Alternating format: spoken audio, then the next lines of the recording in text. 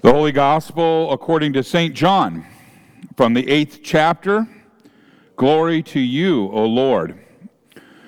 Our gospel this morning does indeed come from John chapter 8, verses 31 through 36.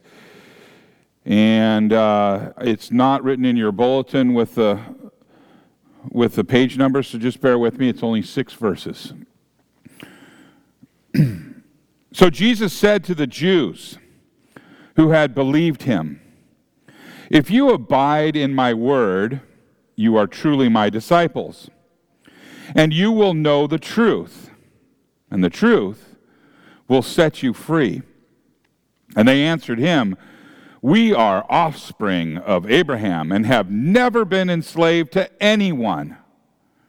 How is it that you say you will become free?" Jesus answered them, "Truly, truly, I say to you, everyone who practices sin is a slave to sin. And the slave does not remain in the house forever. The Son remains forever. So, if the Son sets you free, you will be free indeed." This is the word of the Lord. Glory to you, O Christ. You may be seated.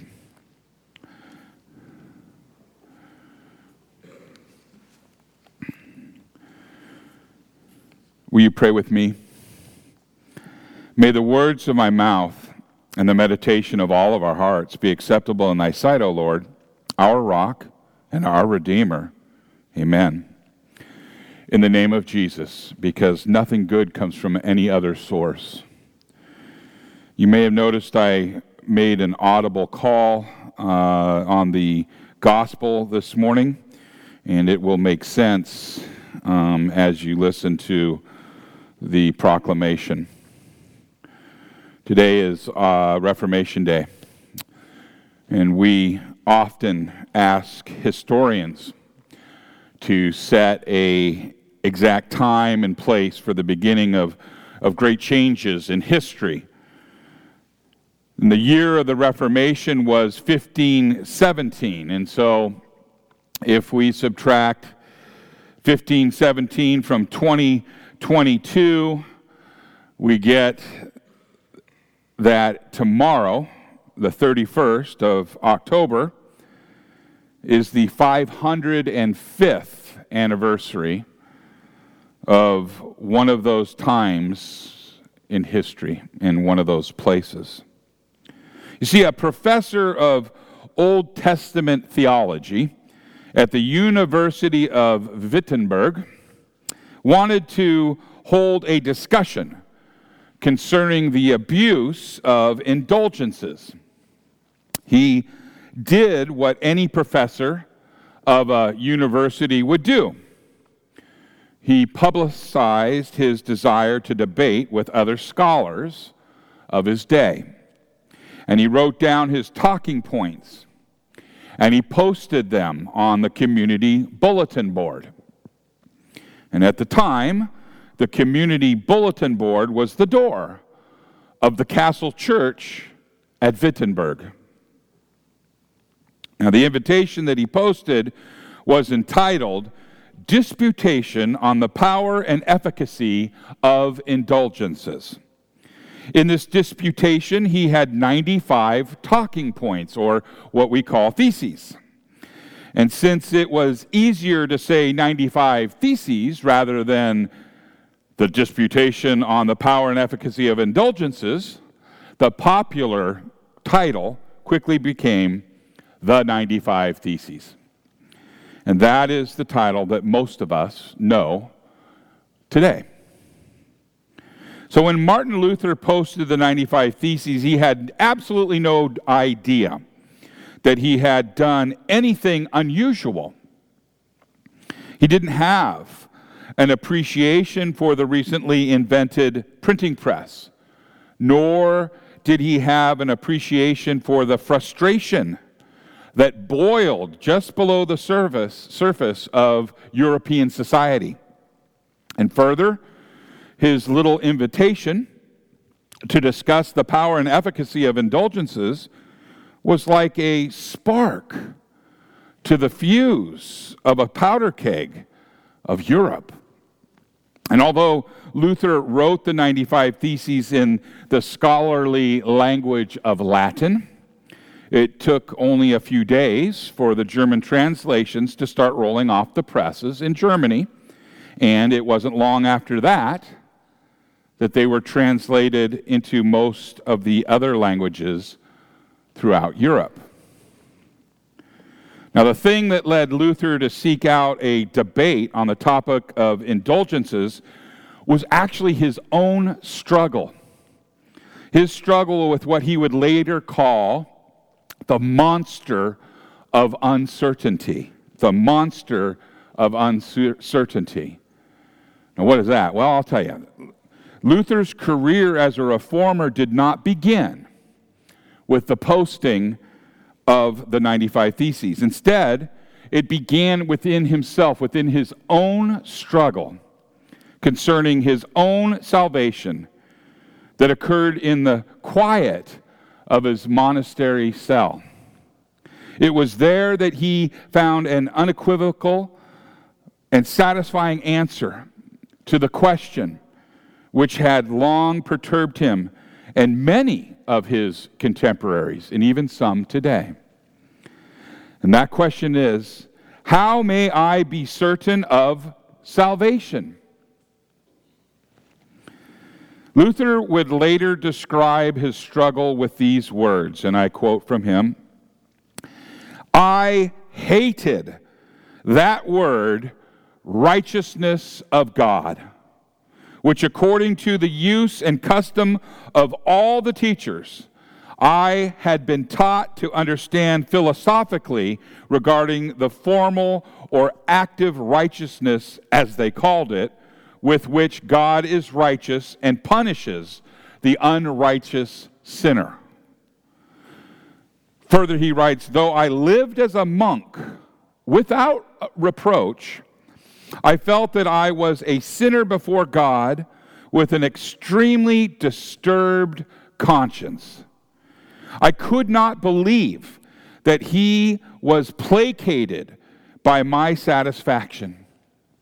I did not love, yes, I hated the righteous God who punishes sinners, and secretly, if not blasphemingly, certainly murmuring greatly, I was angry with God and said, as if, indeed, it is not enough that miserable sinners who are eternally lost through original sin are crushed by every kind of calamity by the law of the Decalogue, without having God to add pain to pain by the gospel, and also by the gospel threatening us with his righteousness and wrath."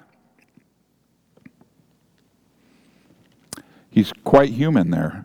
He continues, "Thus, I raged with a fierce and troubled conscience, and nevertheless, I beat importunately." I had to look that up because you don't use that very often, and at least I don't. So importunately is in a beseeching manner. I would describe it, you remember the parable that Jesus told of the unrighteous judge, the judge that neither respected men nor loved God, and the woman kept coming to him over and over and over and over again, and finally he gave up. That was an example of importunately. So in a beseeching manner, Luther calls upon Paul at that place, most ardently desiring to know what St. Paul wanted. At last, by the mercy of God, meditating day and night, I gave heed to the context of the words, namely, in it the righteousness of God is revealed, as it is written, he who through faith is righteous shall live. And there, Luther says, I began to understand that the righteousness of God is that by which the righteousness lives by a gift of God, namely by faith. And this is the meaning. The righteousness of God is revealed by the gospel, namely the passive righteousness with which merciful God justifies us by faith. As it is written, he who through faith is righteous shall live. Luther says, here I felt that I was altogether born again and had entered paradise itself through open gates. There, a totally other face of the entire Scripture showed itself to me. Thereupon, Luther writes, I ran through the Scriptures from memory. I also found in other terms an analogy as the work of God, that is, what God does in us, and the power of God with which He makes us strong, the wisdom of God with which He makes us wise, the strength of God, the salvation of God, the glory of God. And I extolled my sweetest word with a love as great as the hatred with which I had before hated the word, righteousness of God. And thus, that place in Paul was for me truly the gate to paradise. Luther is referencing Paul's letter to the Romans in chapter 3.